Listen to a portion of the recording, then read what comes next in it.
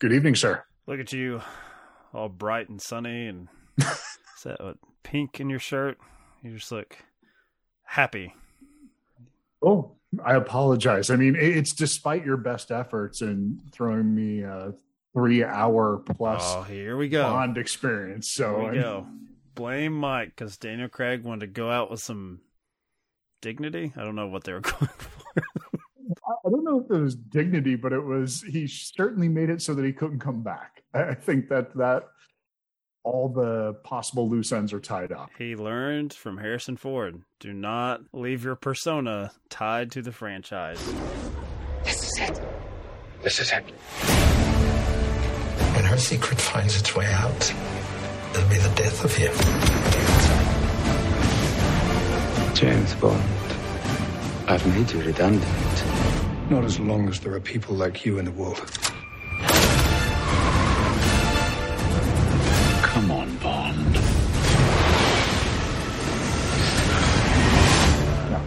No, I'm just, what is it, 6 there? Are we still on the 3 hour difference? Yeah, it's 6 right now.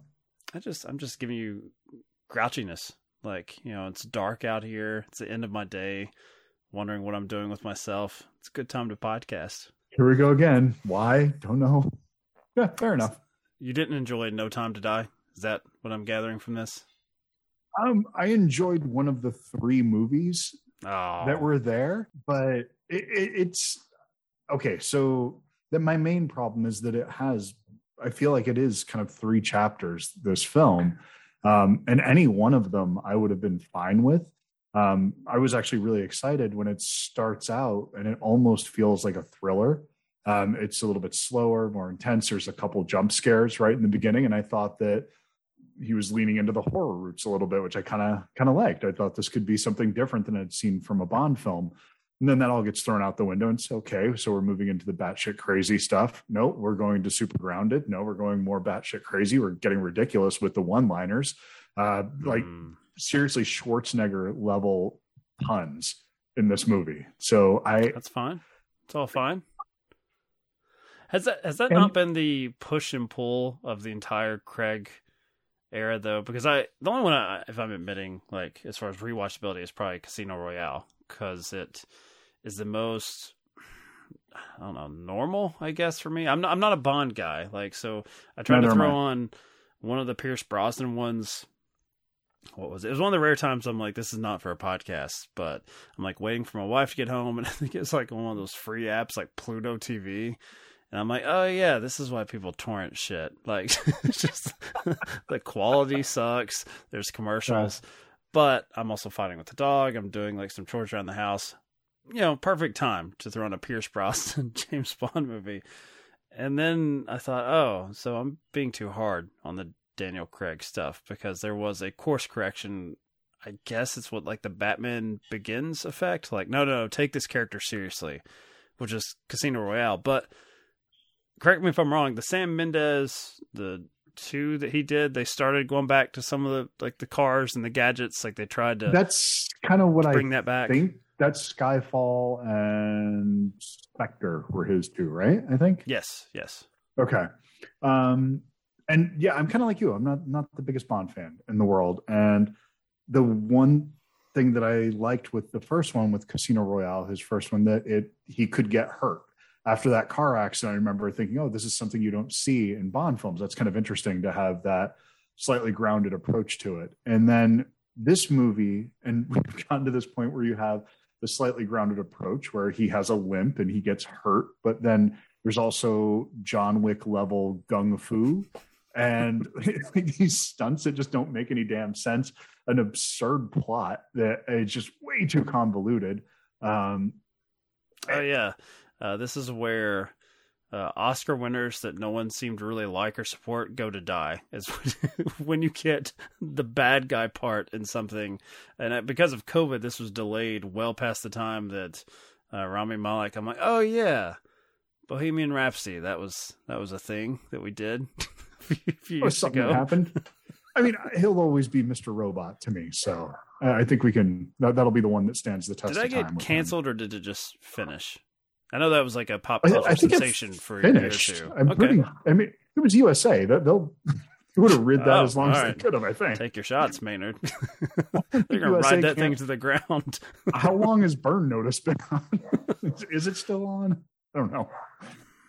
I don't know. I feel like Burn Notice even got like a spin-off. But those days are behind us. That's what I found actually interesting about No Time to Die is that it seems like it's a franchise that in some sense is aware that film going has passed this character by. And what you said to start this off, spoiler alert, I guess, that this time they want the transition from one actor playing Bond to the next to mean something, as opposed to just, I guess it used to be like an American Idol like thing, like who will be James Bond for this decade? That sort of, because I don't know what Pierce Brosnan's send-off was. I probably didn't even watch whatever his last film was, but there couldn't have been more than a few years between him and Daniel Craig. It had to be early 2000s. Yeah, that sounds about right. He didn't get the respect that Timothy Dalton got. Wasn't there like 6 or 7 years between Timothy Dalton and Pierce Brosnan? And when they were done with Brosnan, they were just like, yeah, bring in the next, whatever. Blonde, fine. Daniel Craig, layer cake, we got it. But I kept thinking of, as I often do with these like big budget spectacles, it's like, oh, they want their like Marvel, they want their Avengers Endgame. They want this to be like, this is the culmination of something. And it felt kind of awkward at times to me. Like, I don't mind Daniel Craig getting a send-off because there are probably a lot of people that want to, like, or like us that have watched all of his films but didn't, that's because I don't know why. I don't know why I didn't follow Pierce Brosnan's, but it's like, if it's going to be every decade, you're going to bring in a new generation.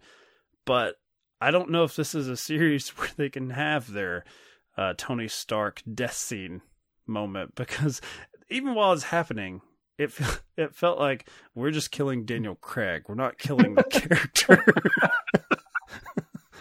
Do you know what I mean? Like, I don't believe that they really want to commit to this, and nor do I think that they really should. It's fine that James Bond just exists in perpetuity. So does it just become a 007 from here on out, and they change the name? I don't even care. I don't care if just some idiot who I figure they're going to give it some time, but I don't care if it's another Oscar winner for some music biopic that just shows up and they're like, Bond, your next mission. And because that's the way we've done things, right? For the entirety of this character. Why do we have to change it now just because it's like they want the ending to mean something, but they want to continue making them? And that was an interesting discomfort I sat with at the end of it. The thing is, they decided to connect all these films together and had a continuous. No, sorry about the dogs in the background. I'm just surprised it's yours for once. Yeah, for once, they created a storyline that they were going to carry on from film to film instead of these things being just serialized, and just everything that happened the last time didn't matter. I think that maybe in one of the Timothy Dalton ones, his wife died at the end of one of them, and it picked up with that little moment in the beginning of the next film, and that was about as much connective tissue as you would get in those films from one to the next. But this actually has a plot that I'm assuming makes sense to somebody out there, but it's also somebody that probably buys into the idea of viruses that can be manipulated to only attack certain DNA strands, and they are passed through touch and aerosol. At first I thought, is this a dig at anti-vaxxers? And then I'm like, oh shit, that's the movie. That's the movie I just watched. That's what they were doing. Yeah. You're right. I took it as far as the whole Craig series. They're continued callbacks to the, what is that actress's name? Crazy-eyed. Green? Is that her name? That plays from Casino Royale. And then they always go back to her death as right. It means something more to Bond than whoever he's fucking in this film. And it felt like it was very showy, but you know, he's a pussy magnet. It's just like, he's a guy that just likes to have sex. And it's like, no, but this time there was one that he cared about. That's not going to stop him from fucking, mind you. But she died. So this isn't cheating. It's just like these Seinfeldian like loopholes that they're building in to be like this Bond cares, but all of his actions would prove otherwise. Other than, as you mentioned, the start of this film, he takes a break from fucking one woman to go visit the grave of another, and then the adventure begins. Like, that never should have gone to the grave because there's a bomb in it. Then you're off to the races. Yeah. It's I think that thematically is pretty much the entire film, where it undercuts any. I'm sorry, Eva Green, Sin City, and 300. Yep. You know, always kind of playing. Crazy like a fox, sex positive type character. How could I figure her name? She's lovely, wonderfully talented actress. Okay, so I found myself thinking about something in the middle of this movie. Yeah, a lot of time to think. I had a lot of time. I pulled out an app, thought about some financial investments that I was working on. Should I invest in Dutch Bros? Should I let go of the S&P 500 stock? And I just want our listeners to know that I reached out to you and I was like, hey, have you seen No Time to Die? Because I wanted to talk about these things. As you can tell, you've brought up more of the plot than I have, the plot that I've forgotten as far as what the villain's up to. And you responded, no, but I was thinking about going to see it. And I'm like, well, that's enough. It is long. It is brutally long. Like, I don't put the runtime on me, because I remember having you watch something, I think, where Lily Tomlin played someone's grandma and was like taking her granddaughter to maybe get an abortion. And that's okay. I don't remember much about that movie, but I remember you coming out guns blazing, because we both agreed for the podcast. Does that look good? You want to do it? Yeah, let's do it. And then you led with attacks on me for taking me now, not the filmmakers, for removing you from the homestead away from your wife and children to go watch Lily Tomlin as a grandma. So I've been a little gun shy, especially with something that's damn near 3 hours long, to like really recommend this. But it sounds like you had plenty of time to hate on the film as you sat in the theater. Just as Peacock and Paramount Plus intended. They're like, see, this is why theaters should die. Well, I was going to bring up something that is just absurd about me, that I don't like these movies. I don't care about these movies, but every time one of these fucking things come out, they put the box set on discounted price. And I saw the pop up that day on Amazon. It was like all 25 Bond films, $70. Yes. That's a pretty good price right there. I could get into that. That sounds all right. I won't watch them all, but I will watch any of these. I like the price point per disc there. That's sexy to me. Definitely value. And I'm watching this movie and thinking to myself, like, what is wrong with me that I would consider buying this? I'm hating this while I'm watching, actively thinking about other movies that I could be putting on right now instead of engaging with this film. Would I ever put this on again? I actually would much rather watch a fan cut of this thing at this point in time, where I think there's some good movies in here. There's a couple good chapters. You could shave easily an hour out of this thing and have something really effective. Okay, here's a side question. That do you believe that the runtime is due to Daniel Craig's last ride? That the finality of it, they felt like they need to give it the event status. And that also, it could just be the way that theatrical movie going, that direction that we're in, especially post-COVID, where people are only going out for the event stuff. I also, I wonder, is it the streaming side effect that everything is meant to be cut up? Even like The Hateful Eight, when it's on Netflix, it's treated as a television series. The chapters are episodes.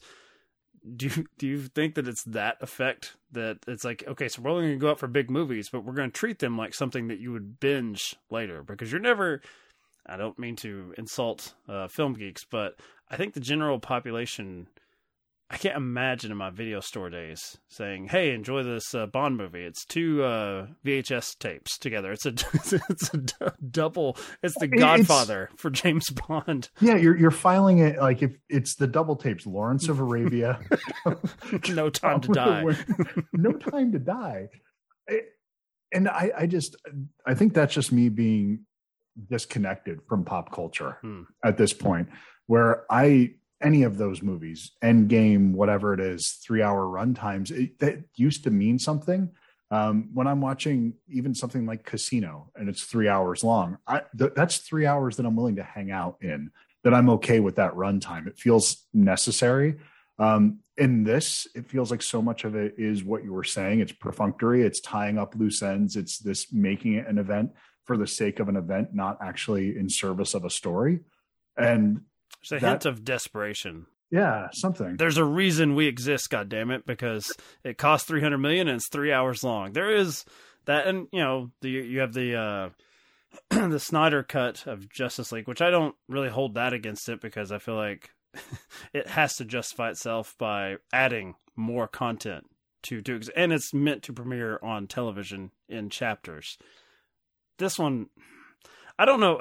I kind of disagree with you on there's 3 good movies here. I don't know if there are. You know what? And if you're going with, there's going to be a little bit of overlap, but I think you could really cut this down. And yeah, there were no parts of the film I was always entertained by it the first time I saw it. Then it felt like, oh, we're doing this bit again. Now we're doing this in the woods. Now we're going to do this on the bridge. Now we're going to do this on literally the island layer.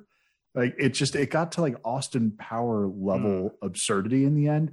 And by the time it got there, if the setup would have felt more tongue in cheek, I think I would have been enjoying it a lot more.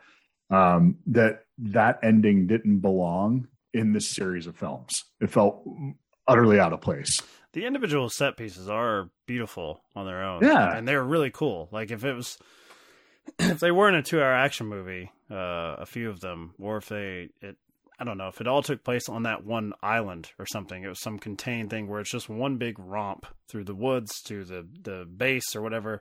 Mm-hmm. On the other hand, I've already mentioned my distaste for, I guess, iRobot and his acting. I saw him in the HBO thing that came out earlier this year. Whatever it was with Denzel, the HBO Max thing that premiered. Oh, the serial killer movie with where he's like the Jared Leto, the angry cop, and I'm like, my God, you're letting the little things, right? Yeah, I'm like, how are you letting another terrible Oscar winner, not Denzel, but how are you letting Joker just like blow you off the screen? Like you're actually making Jordan Catalano look subtle in his choices. And so the thing I would have done with this guy is I would have done the Terrence Malick thing, where I would have removed all of his scenes where his face is exposed or he's speaking. He is just Guy in the Mask. He's basically one of the animals from You're Next for James Bond. Because when that's happening, when it's just a creepy dude in a mask terrorizing people, I'm like, oh wow, can we do a James Bond movie where the villain just shuts the fuck up and just does his business until James Bond inevitably stops him? No. And that's playing into the Austin Powers thing, where there's this push and pull where I think they want to embrace the tropes that have been, satirized. Like even if Austin Powers, now you could probably do the tropes of that series, which is a satire of Bond.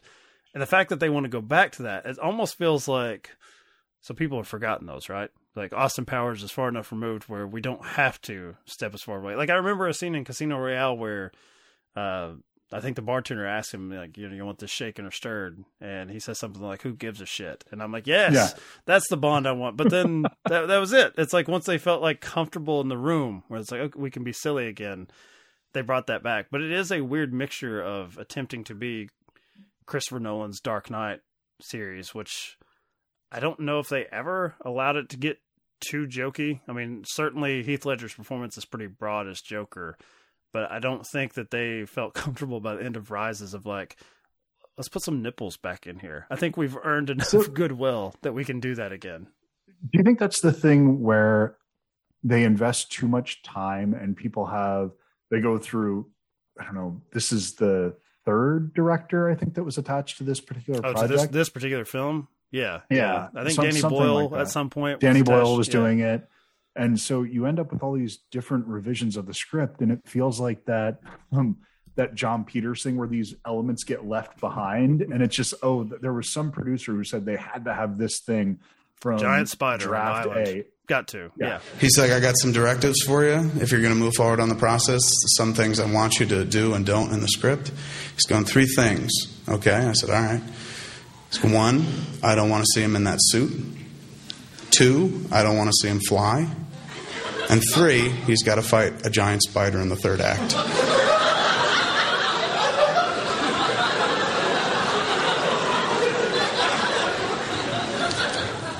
And I'm like, let's go back to 1.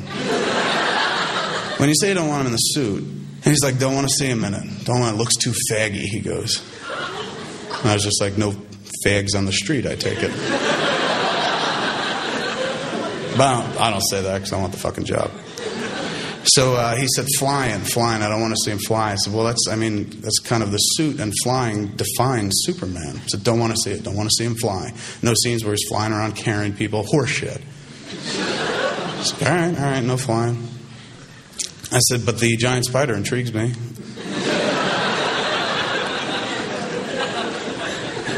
Why that?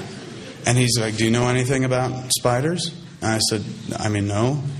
And he said, well, they're the fiercest killers in the insect kingdom.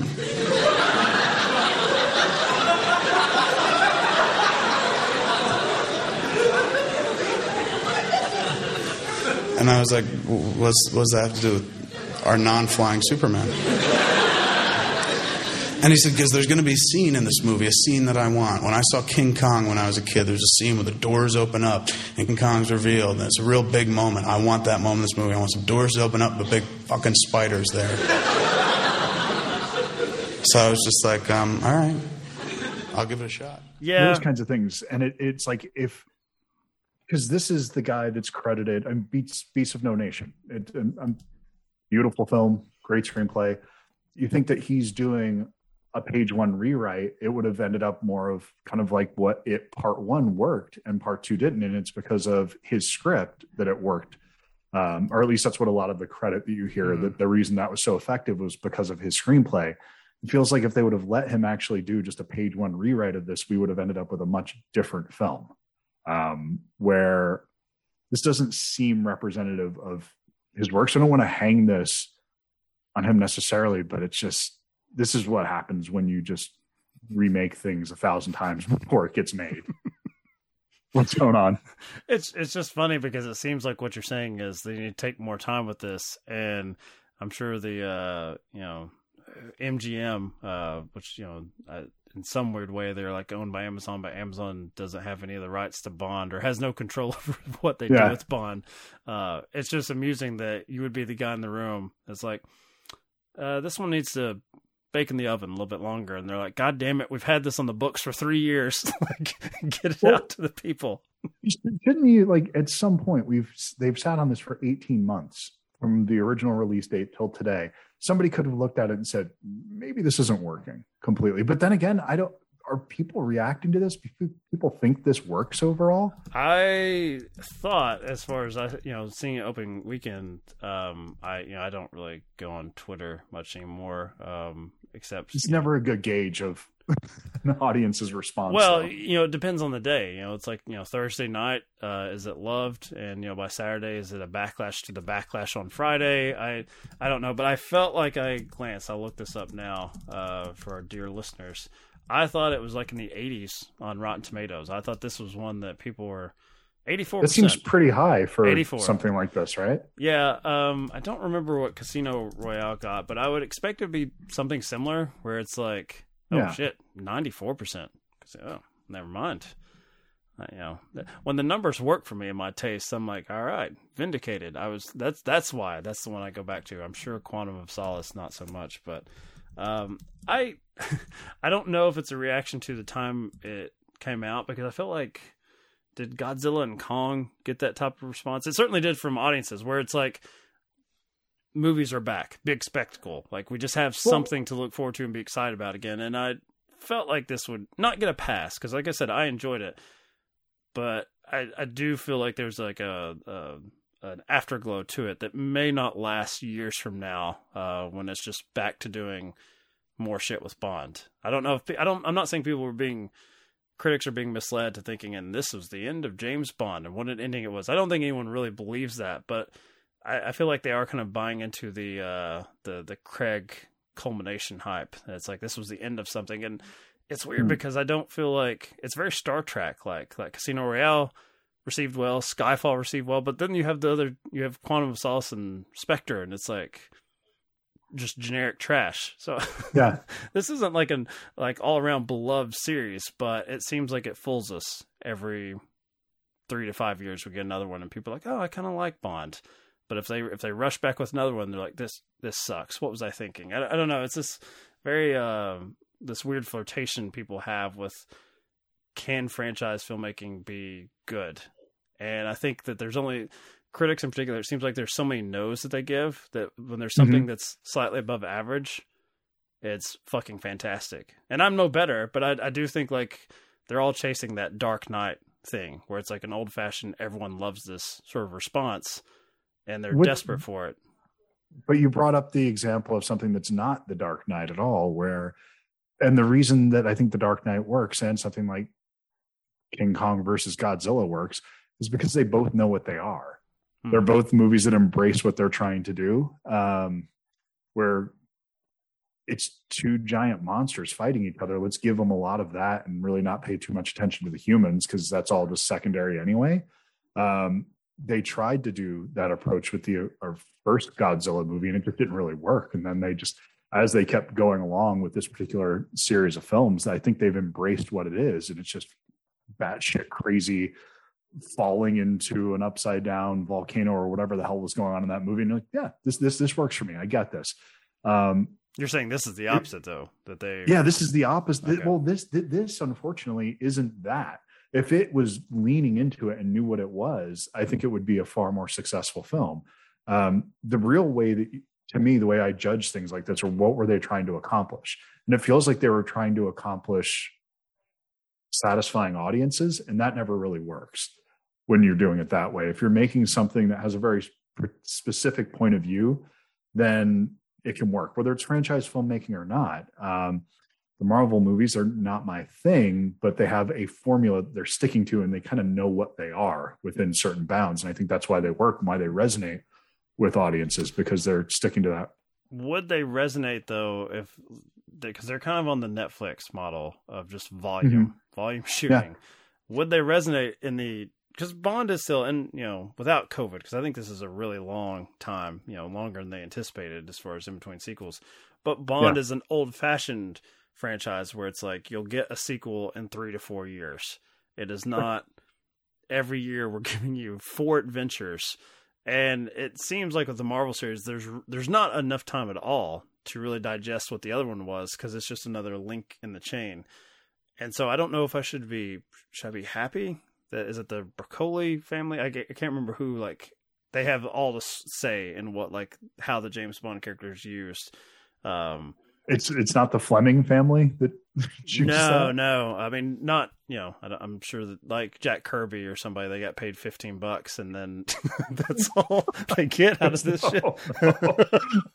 But, I'm sure if MGM could get their hands on it, you would see a more Marvel-like approach where there'd be multiple spin-off TV series that you'd have to watch, scale pieces for the big movies, blah, blah, blah. But, I don't think something like, anything in the Ant-Man series resonates in a way with any of the like Skyfall. I'd say that there were probably for general audiences, there's individual moments from Skyfall that they remember more than are there 3 Ant-Man movies or there 2? I don't know, but they all run together. Yeah. But how many times has Ant-Man like been forced down our fucking throats? Like, I don't know, 7 or 8 times. It's Paul Rudd. So I don't know if it's a fair comparison, but I do kind of miss the old days of, we'll wait and see if you like this, and trust us, we will ruin this character. We'll get there. But it's like any sort of bumps in the road that Marvel has, there's no time to really say, well, they've lost their way, because a month later there's something else that there's always commercials for. I don't know. And right. I guess I'm, as with all of our podcasts, I'm saying, I don't know what I want from this. Like, the pornography thing. I'll know it when I see it. I'll know what turns me on when it's good. I mean, these never were for us to begin with. And being annoyed that Casino Royale, though.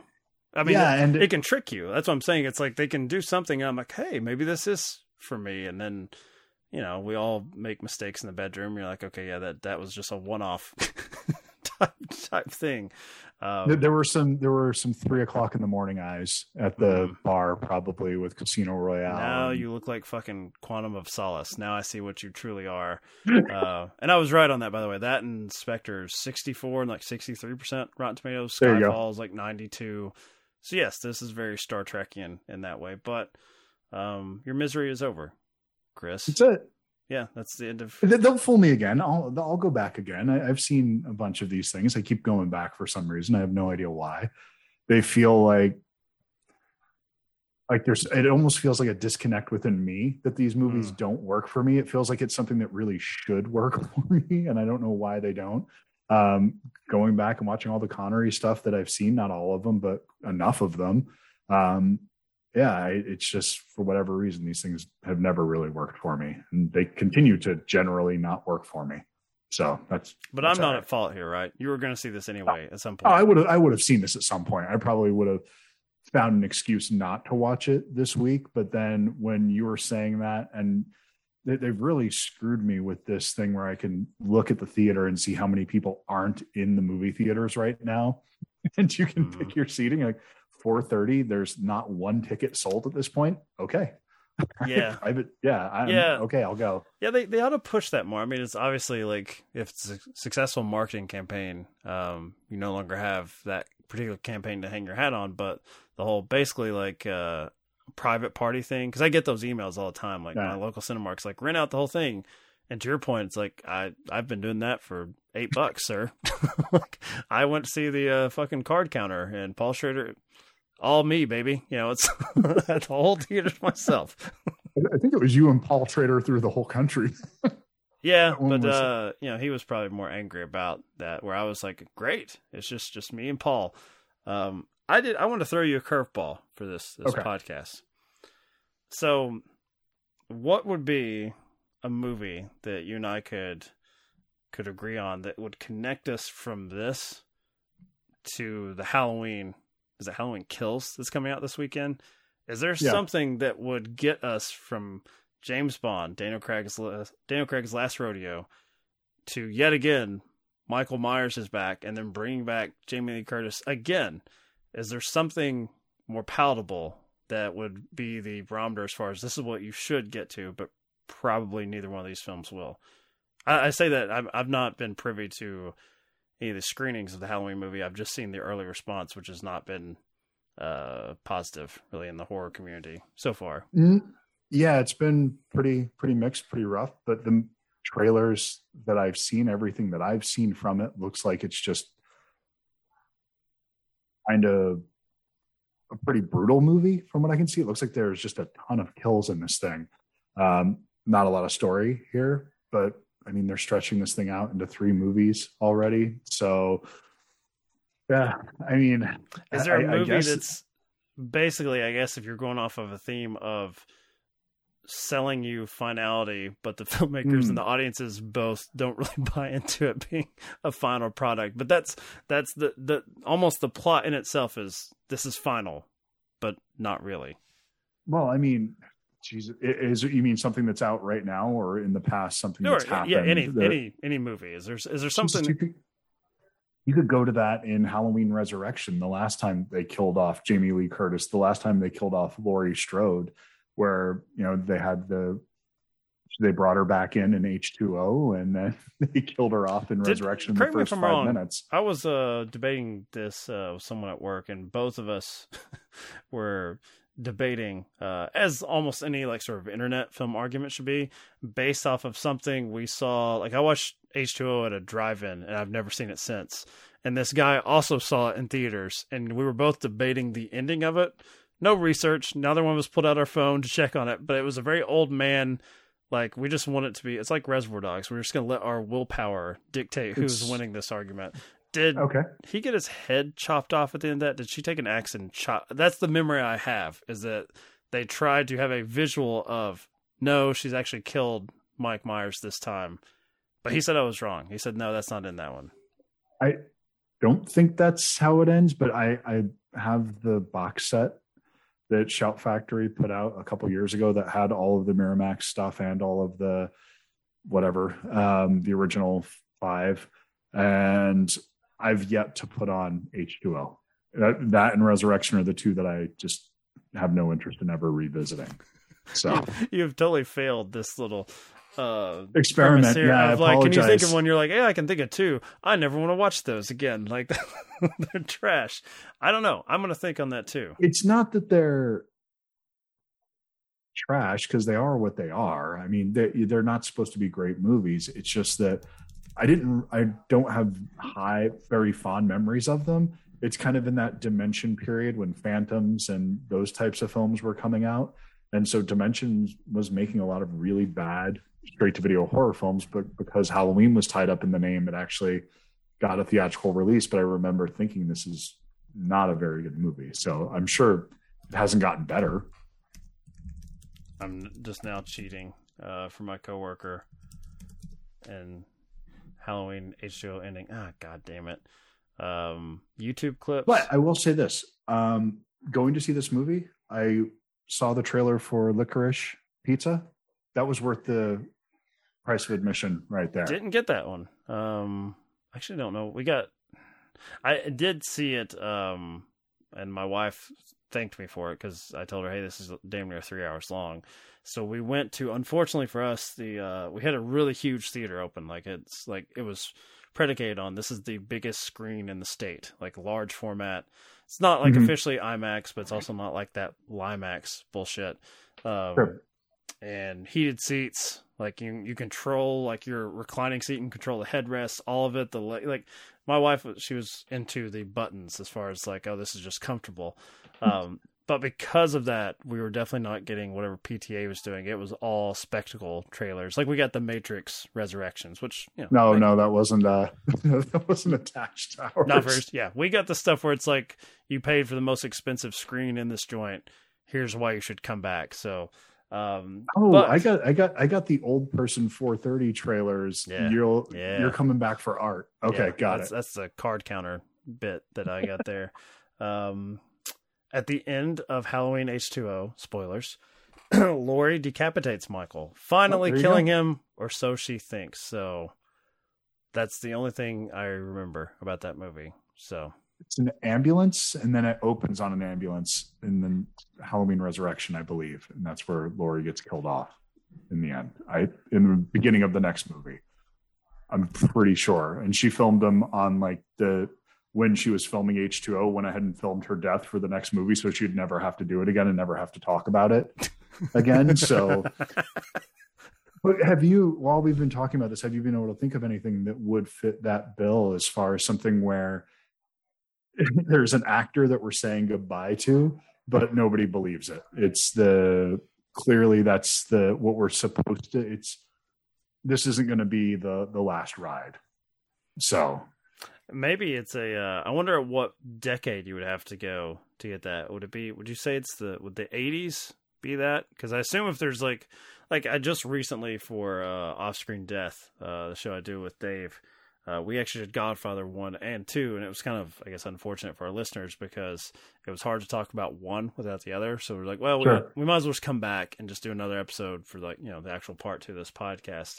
And I imagine, like when Godfather Part 2 came out, that it was sort of a curiosity that they're doing a sequel relatively close. I think it was 2 years after Godfather 1. But also, like the way that movie ends, there's no real need to see a third one either. It's not like, bringing up Matrix again. When Reloaded came out, that was filmed back to back with, was it Revolutions? And yes, it's an obvious cliffhanger. You're in the middle of a decision of action. So I would think that you would have to. I'd be very curious if there's something pre-80s where sequels, especially in the horror community and action films, were just the norm at that point. Like it started to become the norm. That's like, oh yeah, we're going to get at least 3 of these things before they wrap this up. Yeah, the horror films were notorious for that. action films in the 80s, maybe a little bit, but even that, it just felt like it was more the action star was just being taken from one role to the next, and it was the exact same character with a different title and not technically a series. But really, I guess Rocky goes back to the 70s, but none of those felt like movies that were final, I guess. There has to be a pretty big distinction between Rocky and Rocky 2, I'd imagine. It would be like if... Yeah, very, very much. Like, Whiplash is like an underdog story to an extent. It's like, wow, everybody loved Whiplash, got nominated for Best Picture. Get Whiplash 2 going. And it's like, I understand that it's a sports movie, so it's a little bit different, but I imagine that when Rocky came out, it fit more in the Whiplash mold than what it would become when you get to Rocky 4, which, did you say they're doing like a Rocky 4? The director's cut version of it. The final like 40 edition. Extra minutes.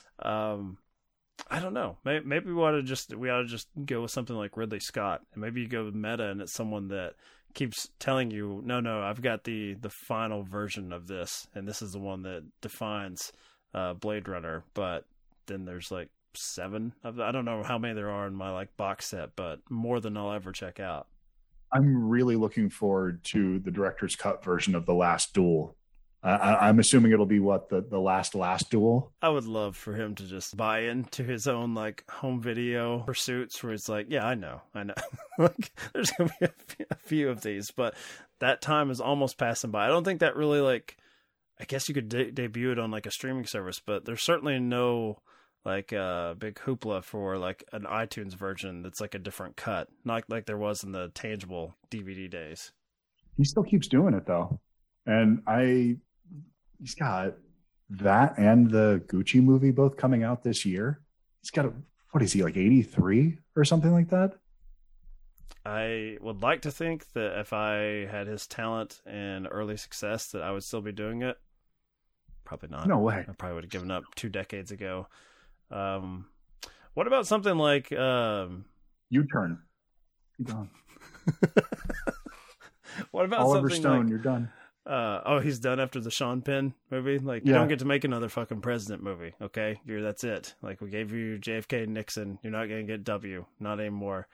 What about something like Before Midnight, which is about possible ending of a relationship, but I felt like by the time that one came out, and I guess now it's not going to work out that way because, Ethan Hawke and Julie Delpy and Linklater are like actual artists. So if they don't have something new to say, they just don't make another one.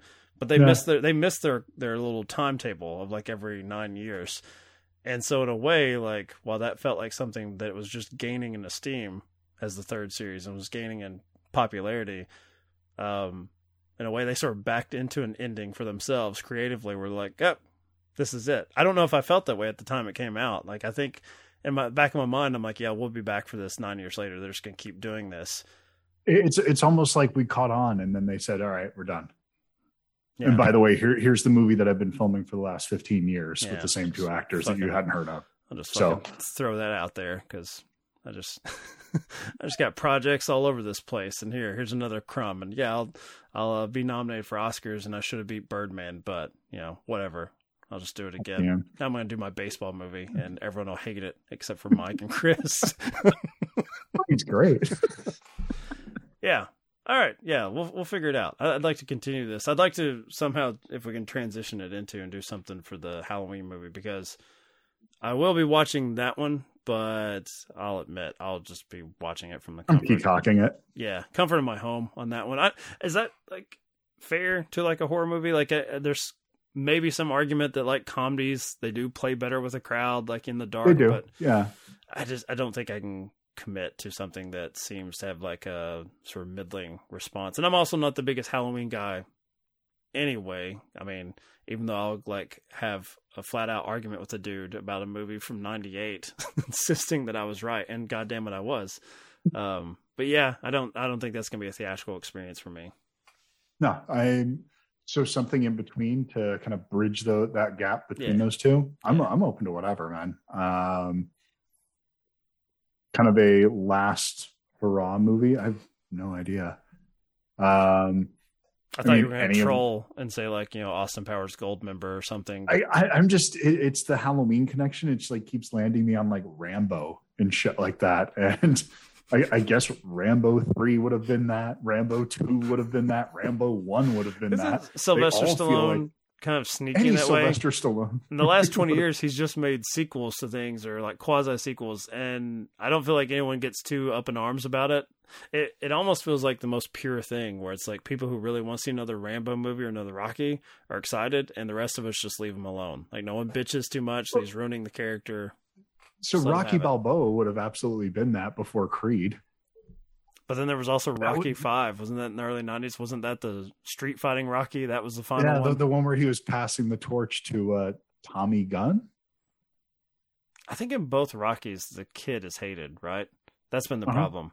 They've tried to pass it, and no one has liked Rocky's fictional child or the actors playing them. Well, until we got around to Creed. Then you actually had a likable. I don't think Stallone can claim the talent. No, that's not him. The genes of Michael B. Jordan. Like, here's my son. But that is the passing of the torch that an audience finally accepted. We'll figure it out. We'll do something. Yeah, I'd like All to. Right. We'll continue this conversation around Halloween Kills, and we'll have an answer.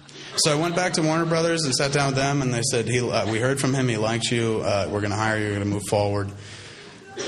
Did he bring up the spider? I said he did. He brought up the spider. Did he tell you guys about the spider? They're like, every day with the fucking spider. I said, what should I do? They're like, just do it, but try not to call it a spider. Can you call it something else? And I was just like, Thanagarian snare beast? And they were like, there, go. So I go back up to fucking Wayne Manor. I sit down with John, and John puts me in a chair, and he's got a couch in this huge fucking living room. He lays down on the couch, and he goes, and I said, what's with that? And he's like, I like to visualize the movie while it's being read to me. So I'm looking at it up here. He was building a little screen in his mind's eye. This was a screen. So I was just like, all right, here we go. And I start reading. And since it's Superman, you tend to use the term Superman a lot. And I didn't want to keep doing that. It gets a little boring. So being a comic book fan, I changed it up. Called him Kal-El when he was on Krypton, the Man of Tomorrow, Man of Steel, shit like that. So I'm reading the first few pages when he's on Krypton when he's a baby, because I have to redo the origin. And it's Kal-El this, Kal-El that, blah, blah, blah, blah. And he's like, wait a second. Who the fuck is Kal-El? And I was like, Kal-El is Superman. He's going, all right, why? And I was like, that's his Kryptonian name. He goes, I'm like, Krypton's where he's from? He's like, right, fucking planet, boom. All right.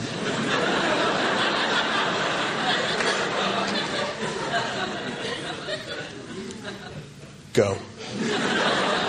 So I go back into it and shit, and I read it, and when I'm all done, he's like, all right, I think we got a movie here. He's going, the problem, though, you're missing some beats, some action beats. You need an action beat. Every 10 pages, something big has to happen. I said, well, what are you thinking about? He's like, well, it's just an example. Like when you have a scene where Brainiac goes to the Fortress of Solitude looking for Superman. Superman's dead at this point. Hope I didn't spoil the movie for anybody. So Brainiac's looking for him, the Fortress of Solitude, and something should happen there. There should be a big fucking fight. I'm like, but Superman's dead at this point. He's like, I know, but can't Brainiac fight something else up there? And I was like, well, like what? He's like, what about like Superman's guards as soldiers? And I'm like, why would Superman need guards? He's Superman. And plus it's called the Fortress of Solitude. Nobody's up there. And he said, well, Jesus Christ. He's going, what about where is it? It's in the Antarctic? I said, yeah. He's like, what about polar bears? And I was like, polar bears? He said, yeah, have him fight some polar bears. Brainiac shows up. He's trying to get in the fortress. Polar bears come at him, and he just fucking kills one, and one runs away. Because we don't want to piss off the PETA people. And I said, you want me to write a scene where Brainiac is razzling polar bears? And he says, yeah, you know anything about polar bears? And I said, no, I don't. He's like, polar bears are the fiercest killers in the animal kingdom.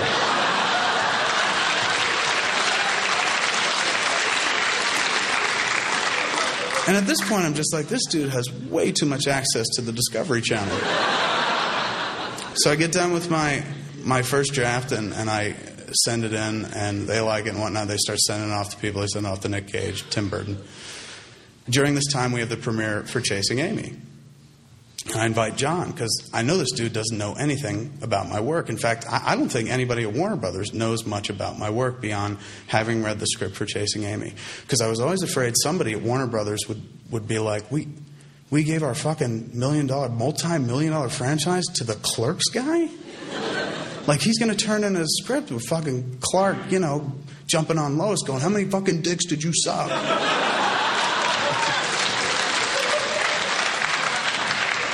So I figured it was fair to kind of invite the producer of the movie I was writing to see my new movie. So I said, we're having this premiere for Chasing Amy. You want to come? He said, yeah. I showed up, and I talked to him the next day on the phone. I said, what'd you think? He was going, interesting flick, which in Hollywood means I didn't like it at all. He's going, you know what I really like, though? He's going, the black guy, the gay black guy. I like that a lot. I liked his voice. I said, yeah, Dwight, he's very funny. And he said, that's what we need in our movie. And I was like, you want Dwight to be in the movie? I know he'd fucking be happy to do it. He said, no, we just need that voice. We need that character, somebody like him in our movie. Can't Brainiac have a sidekick? And I was like, well, yeah, I guess. And he said, give him a little robot sidekick and give him that dude's voice. I said, really? You want the robot to sound like a gay black man? And he said, that's what this movie needs, is just a gay R2-D2. And at this point, the Star Wars movie was in re-release, and it opened up that previous weekend, made like $30 million and shit like that, and he had gone to see it again. So he was like, we need more shit like that in our movie. We need something that'll, like, we can make toys of and shit like that, like Chewie. We need Chewie in this movie. And I was like, you want me to just fucking write Chewie into the movie? Superman razzling Chewie? And he said, no, but just something like that. Like maybe Brainiac has a dog, and it's a little cute dog, and we can make a toy out of it. Because that's what it's about. We got to sell some toys off this movie. So that's what I need in this movie. I said, I don't really know if that's going to work. He said, don't tell me it's not going to work. I want my Chewie. And I was like, I got your fucking Chewie right here. But I don't say that because I like the job. So Tim Burton and Nick Cage sign on based on my draft. And I was kind of excited. I said, that's kind of neat. Fucking Tim Burton, Batman, and Nick Cage, fucking Nick Cage. But when Tim Burton got signed onto the project, Tim Burton signed a pay-or-play deal, which essentially means no matter what happens, Tim Burton gets paid whatever his directing fee was. I think at that point it was $10 million, $5 to $10 million. Tim Burton, once he signs the deal, turns around and says, I'm going to bring on my guys to write a script. And the Warner Brothers guys were like, well, what about the script we're developing? And he said, I don't want to use that. I want to do my own script. Presumably a version of Superman where he has scissors for hands.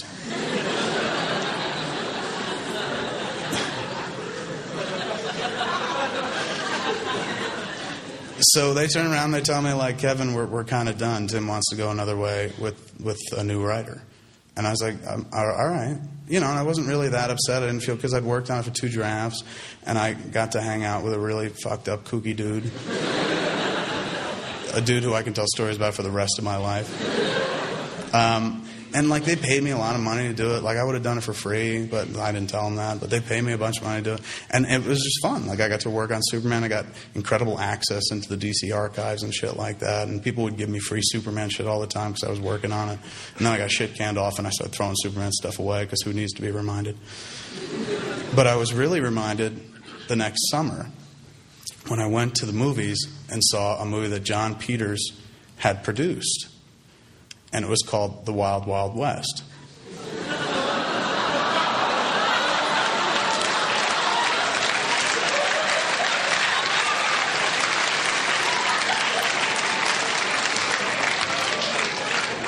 So I'm sitting in the theater watching the movie. I'm like, good Lord, this is a piece of shit. But then all of a sudden, like a giant fucking spider shows up.